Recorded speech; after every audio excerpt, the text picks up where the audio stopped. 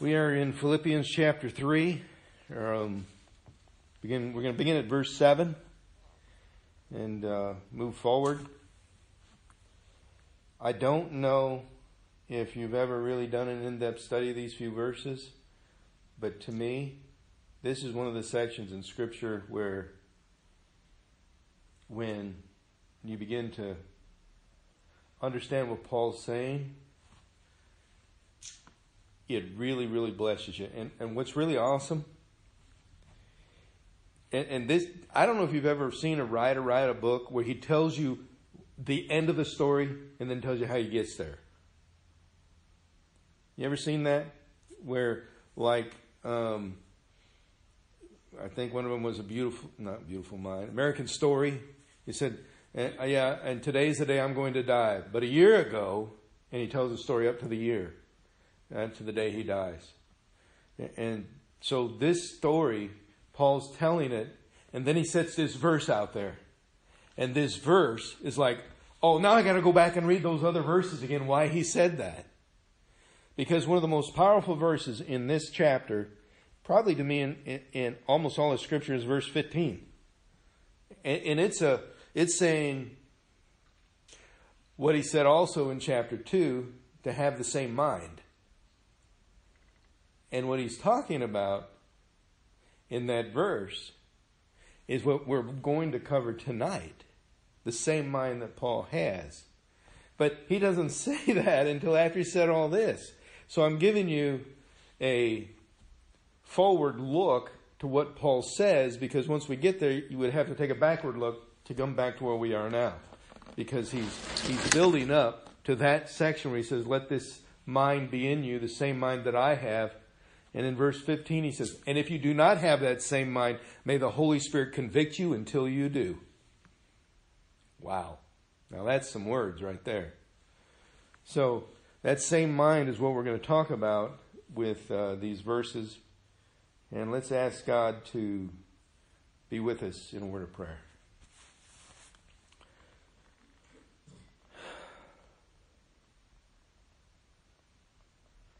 Heavenly Father, your word is true. The promises in there are almost seemingly too wonderful. The grace that you pour out, the strength, the mercy, all these things that you have for us in the passages that you are sharing with us during this season are so transformative. And yet we sometimes look at them and say, well, that can't be true for us. That can't be true at all because, it just doesn't seem good that I can have that. And we discredit it, Heavenly Father. Tonight, may we receive what Paul has written. May we receive it as the truth, that we would be able, with our whole being, to grasp what he's saying and let it meld into our hearts. Because, Heavenly Father, if we don't get this, we don't get anything else. And that's just how it is, because this is your Son, that we would gain him. Amen.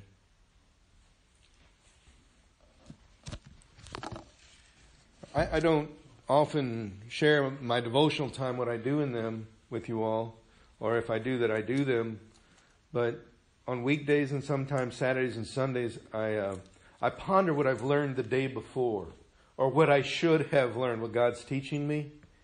And I'll write myself a little teaching moment, and I'll put it on my to-do list for the day.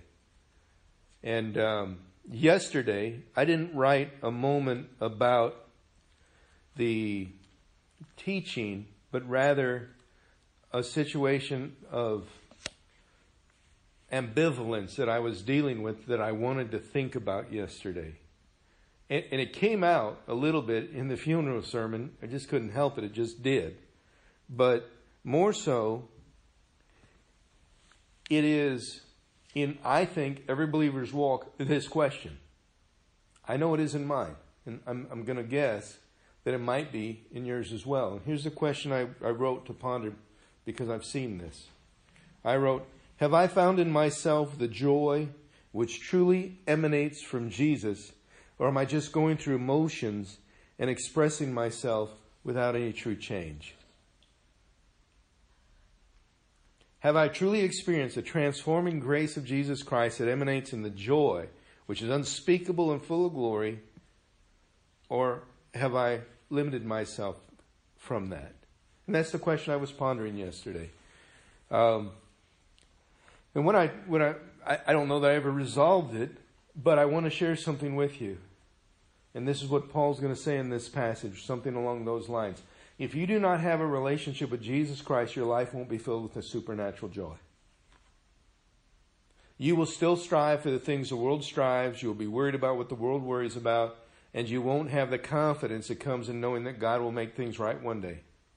You won't have that confidence and the joy that man can't do anything to harm you, which is what we learned in that Mind of Christ sermon in Philippians 2. Now Paul's going to take it to the next level and make it personal. Because if it wasn't personal enough in that section of chapter 2, then it is in this section of chapter 3.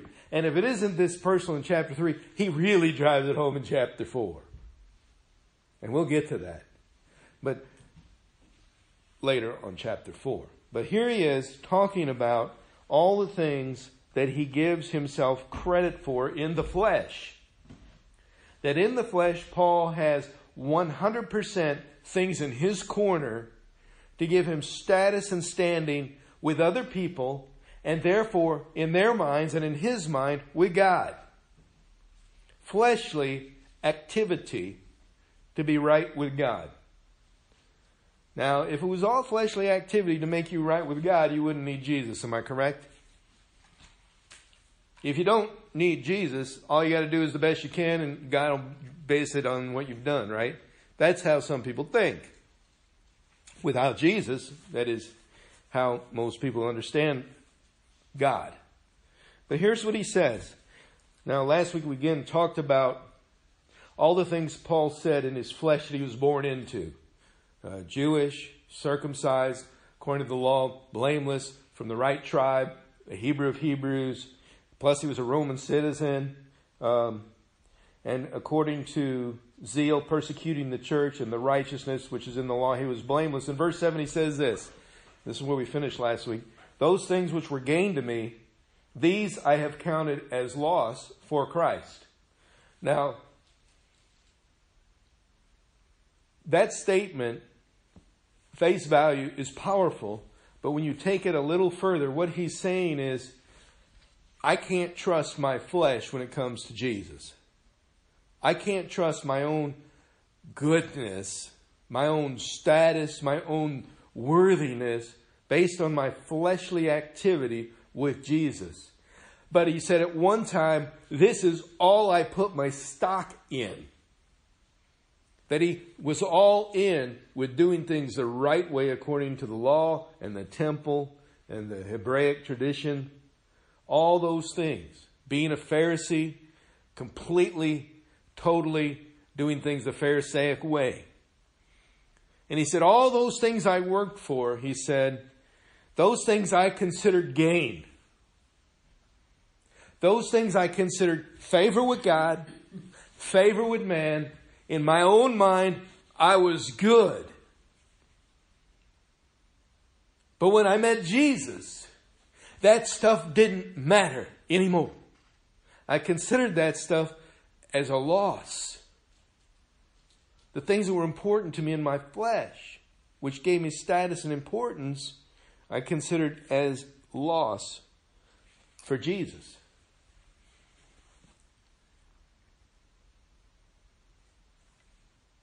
That's a powerful statement. But if you don't know what it meant to him and on what level it speaks to us, you're going to miss it. That's why this next couple verses which explain that 7th verse, clear it out. I think last week I even shared with you that this passage really helped me when I was in college. In verse 8 he says, yet indeed, I also count all things loss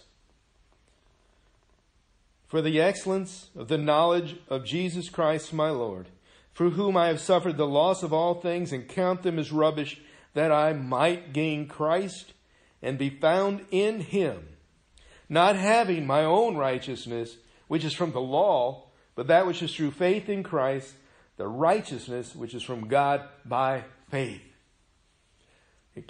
That sentence, that's only part of the sentence. It begins at verse 8. It goes on into the end of verse 11. That's how long that sentence is. But we're going to unpack that right there first. He says, indeed, I count all things lost for the excellence of the knowledge of Jesus Christ, my Lord. Everything that he knew and thought was important, he lined it up with the truth of Jesus Christ. If it did not line up with the truth of Jesus, he said, it's gone. I may have put my life ambition into it. I may have worked 8 to faint or 4 a.m. to midnight every day working for this thing. But now that I know who Jesus is, if it doesn't line up, all that work was pointless to me now. That which I gave my life for without Jesus, when Jesus came, changed what I was doing. I don't know how to say this real well, but I think I can say it like this. The man who was Saul on the way to round up Christians to be murdered in Jerusalem on the road to Damascus was not the man who came back from Damascus as Paul. The man who was on the way to Damascus did not know Jesus, was doing the work of rounding up Christians who he thought were blaspheming because they said, it's just shocking to me how many people are listening, watching. you know, you can't listen and watch if you keep stopping. Broad kills fail, that's what it said. I can't explain it. You can't explain it. I can explain this, that we're going to keep doing what we're doing. It sounds like you can hear it anyway. Yeah. It's crazy. I'm thinking I'm losing signal out of that thing. We'll let you know when your video is ready. Live video. We'll do this again. Restart. Boom. What's that? Starling, it did the same thing this morning. It did. And I'm not sure what. Starting live video. That doesn't look like it's starting it. No, it's not the battery. Doesn't have a signal. Does it have like a Wi-Fi signal? It says it's got 3 bars, but I don't think that thing back there is doing us any good. Well, it's working my phone. Where's my phone? Maybe you should put it closer to you. I don't know why it's not working. Struggling to see. They're just going to have to listen to the audio. That's all I can say. Because if that starts going, it goes. If it doesn't, I can't make it go. That Windstream is not picking up good signal for us right now. So if it comes in, it does. It's going? Okay, we're back. This is continuation. We had a Windstream internet issue. Complain to Windstream, please, on our behalf. Thank you. We are looking again in Philippians chapter 3, continuing with that. And what's happening is Paul is stating that everything that he was as Saul when he met Jesus stopped. Do you remember what Paul, who was Saul, said when Jesus stopped him and shone the light on him? Do you remember what he said to him? He said, "Who are you?" It was Jesus shining his light on Saul, and he said, "Who are you?" He didn't know who Jesus was. And Jesus said, "I am Jesus whom you are persecuting with your life, with your beliefs, with your own self-righteousness, and you're persecuting me with it." And then he gives him some instructions on what he's got to do and what's going to happen and what he's going to be doing for the rest of his life. And Paul was birthed in that moment. You cannot take a person who's 100% one direction and then in 2 seconds have them go the opposite direction saying, "Oh, everything I did wrong was before.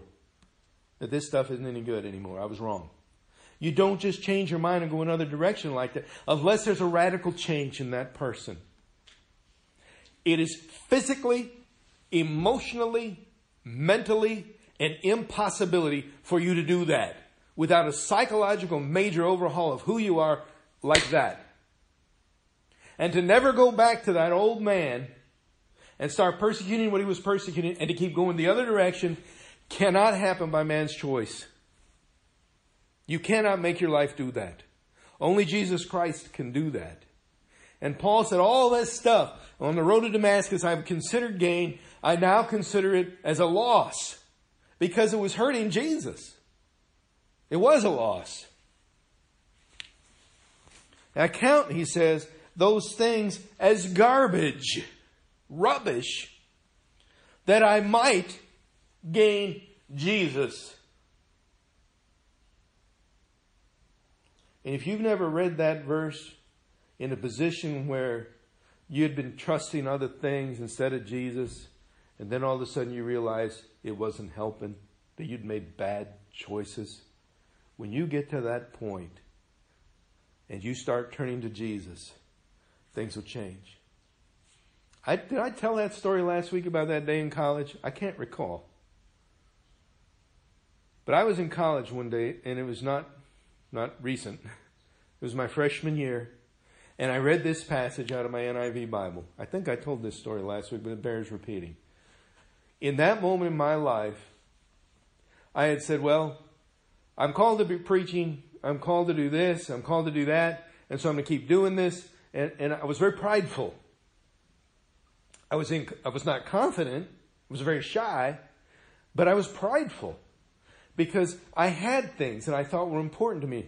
At the time, I was fairly athletic. I was into music, a lot of different things. I thought, I had a great personality and all these other things. And I was considering that God could use me because of all those things. And that was my testimony. But when I read this passage, it said, I count garbage everything else but knowing Jesus. That I would rather have nothing that I know is true of my life and have Jesus and lose this other stuff, because without Him, it doesn't matter. And I sat on my dorm room bed and I wept over this and saying, everything up to this point is garbage, Lord, if I don't have you. It's garbage. It's rubbish. I don't want it if I can't have you. Because it doesn't matter if you call me to preach. If you're not in it, I can't do it. And if I have these dreams and hopes for my life, but you're not in it doesn't matter. It's garbage. And so you reclaim and recycle what you can use from the garbage of my life, and the rest of it, let's leave there. And I wept before the Lord just praying that, seeing how many things I had placed before Him, pridefully, selfishly. And I had to lay them down. And of course, over the years, I've had to do that many times now. Picking stuff up that doesn't really build a relationship with Jesus, and laying it back down. Just like Paul, I began to see that everything that I treasured, all the things that were mattered to me, all the dreams and all the thoughts, young guys think about the perfect relationship and what they think God ought to give them and all those things. And I said, God, they're my dreams, but without you, they're garbage. And it hurt. It hurt because I was placing those desires ahead of what God wanted. And to say they're rubbish without Jesus was a very difficult thing for me. But I said, God, if you don't bless this journey, and if you're not with me in this journey, it's not worth taking. And so I had to lay it all down that day. And it wasn't easy. Don't get me wrong. It was painful. But I cried before the Lord that day. And here's what was interesting. After that time of prayer, when I said that it was all over, there was a sense of peace washed over me. I said, God, you're going to resurrect what I need, and the rest of it I'm just going to leave in the trash. And that's what Paul said. All this pridefulness, this man-based credibility, flesh-based credibility, is just pride building. It's not relationship with Christ building. And he said, that's all garbage. And so I count it as garbage so that I can be found in Jesus, not in what I think is important. So I'd be found in Him, not having my own righteousness. Not that what I do is right, not that what I do is good, not that what I do is holy, but rather that I'm found in Jesus, and that He would give me the righteousness through faith in Christ, which is a gift by faith. In other words, if you don't have a gift of righteousness by God through faith in Jesus Christ, you have man righteousness. It's self-righteous. It's all generated by your own strength and power. It's not godly. It's not from God. And that pride will say, but I'm doing the right things. I'm helping people. I'm loving people. I'm doing the best I can. I'm doing the best I can. And that's what we say. I'm doing the best I can. I can't do any more. I ain't got any more resources. I've heard that one a lot. I don't have anything else with to give. I don't know what else to do. I don't know how to do anything else. I've heard all the reasons except for this one. I haven't come to Jesus to lay that stuff down. Because what God wants me to do, He'll give me the resources to do. And the stuff I hold on to too tightly, that isn't from God, that hasn't been blessed to me after laying it before the cross, the stuff that I keep picking up that isn't from God, those things aren't going to help that journey. They're going to burden me. They will. And they'll burden you too if you do the same. And so he says, righteousness which is from the law will never make you have peace. You'll just think, well, I did it right. It'll give you pride. It won't give you peace. But the righteousness which is a gift of God by faith in Christ, that righteousness will give you peace in your heart and true joy. It will. Why do you think that is? Verse 10. Because then you'll know who He really is. And you'll know the power of His resurrection when that happens for you. And you will know the fellowship of His sufferings, being conformed to His death, and that by some means you may attain to the resurrection of the dead. Now, don't want you to miss this. When you know who He really is and the power of His resurrection, nothing else matters until you have it. Once you have that, everything else falls in line. Remember, in chapter 2, he was talking about to have the same mind of Christ, that we are seated with Him in heavenly places in Jesus Christ. That's by the righteousness which is by faith in Christ, that faith elevates us into that relationship and puts us at the right place where we're supposed to be. That is not our doing. It isn't anything we've done. It isn't anything we've said. It is by being in a relationship with Jesus Christ that our mind has been renewed and transformed to understand that God has bought us into this with the price of His Son's blood, and that blood has washed us clean, which is called being righteous. And now we need to be sanctified, which means set apart, and holy, which means being used for God as sanctified believers. Scripture says it calls sinners to repentance and believers unto entire sanctification, so that we can be used in a holy accord with God's purposes. We can be used by God as a vessel unto honor. In so doing then, that moment that happens, we realize that we know that the power of His resurrection rests on us to make us sanctified for God's purposes, that we didn't do that. It's going. Okay, we're back. No, we're not. This is a continuation. We had a Windstream internet issue. Complain to Windstream, please, on our behalf. Thank you. That's crazy. You know, if this doesn't work this time, I'm not going to restart it because I'm almost done. Restart. Again, the audio will even catch those breaks for us. And so, when Jesus Christ has come into us and transformed us, and we realize that He has exalted us after realizing being human is a humiliating experience, because this is not our proper place. This world is not our home. Everything that this world provides to us isn't good enough for God's children. This world's going to have sickness, suffering, loss, hurt, lies, deceit, death, bitterness, unforgiveness, you name it. All those things that are not godly, this world provides. Those who belong to Jesus are seated with him in the right hand of God the Father Almighty and a part of that kingdom. And we know that because we know his resurrection is real. We know him, and the power of his resurrection we know also, because he has transformed us from the Saul-type dead thinking to realizing that without Jesus we have nothing, and that everything without him is garbage. All the things we treasured before is junk. It's, the nicest way to say this is, it stinks and smells bad type garbage. Rotting garbage without Jesus. That's what he's talking about. And so, that I might know him and that power of that resurrection. And when you know that power of that resurrection, Saul becomes Paul. It isn't instantaneous that he becomes the great powerful preacher. He had to relearn everything, just as we do. Also have to relearn who we are. It doesn't mean a brand new Christian knows all the things that they are in Jesus. They just know that Jesus is. And that's the first truth. You know him and the power of his resurrection. He saved you from dead works, which is what Paul had. Dead works. Dead works bought man's righteousness.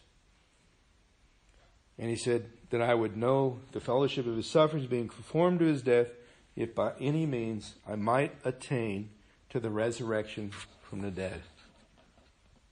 Now, Paul is talking about this for his experience, but it is unilaterally true for every Christian. Every Christian will have this experience that without Jesus, nothing else matters. And you will have that point in your life where you finally say, when Jesus becomes real, I've striven for the wrong things for a long time. But now that God is who he is, and I know it, and he's transforming my heart and mind, I know that what I used to think was important is nothing compared to knowing Jesus and the power of his resurrection. And that's what Paul's saying here, that we will have that mindset as well. Think about it. Right into Damascus, rounding them up to kill these Jesus-loving, God-blaspheming Christians, to saying, I'm riding with them. That's transformation. He knew Jesus and the power of his resurrection because he was a transformed soul. That is what you can do with the power of Jesus Christ. So, that's why my question has been there. Has the joy come from Jesus, or is it something we have to force? Have we truly had the all things have lost without knowing Jesus? Is Jesus the most primary, ultimate thing in your life, or is he just another option among many? If he's not your first choice and your only choice, there's your answer. And whatever your answer is to that, let your yes be yes and your no be no, lest you come under condemnation. And stand before God in the truth. He already knows your truth anyway, right? I swear to God for the people of God. Amen.